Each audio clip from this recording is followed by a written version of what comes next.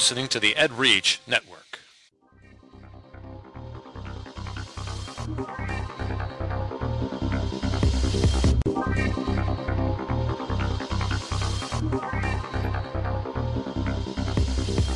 EdGamer Advisor on EdReach. Game advice from your students.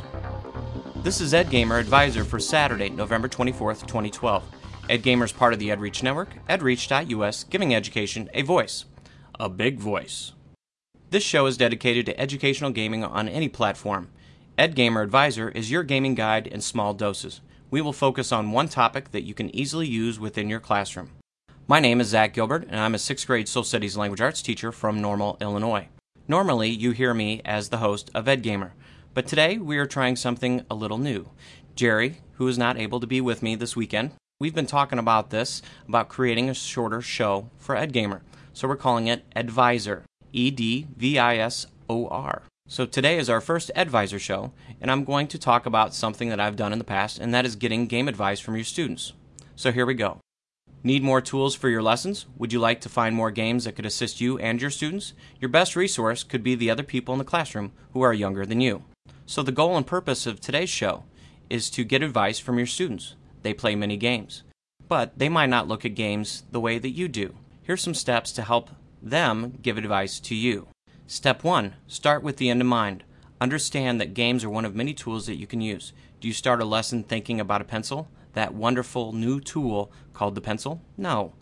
You're researching to find new tools, not lesson planning. Step 2. Create a rubric. You can create this on your own, or you can collaborate with your students.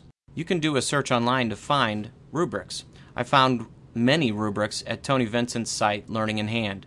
It's called Ways to Evaluate Educational Apps. I know we're talking about games, and this is talking about apps, but there's a lot of crossover. And lastly, step 3.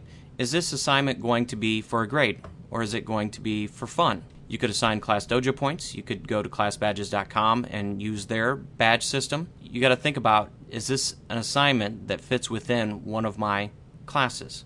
So on the next EdGamer Advisor, we're going to talk about rubrics. I think we need to go more in depth on what to look for when evaluating a game. I would also love to hear your thoughts out there.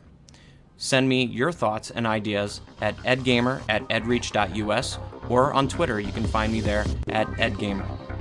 Thank you for listening to this week's EdGamer Advisor. Please follow us on edreach.us, and also follow all the great podcasts and blog posts on the EdReach Network. Have a great week.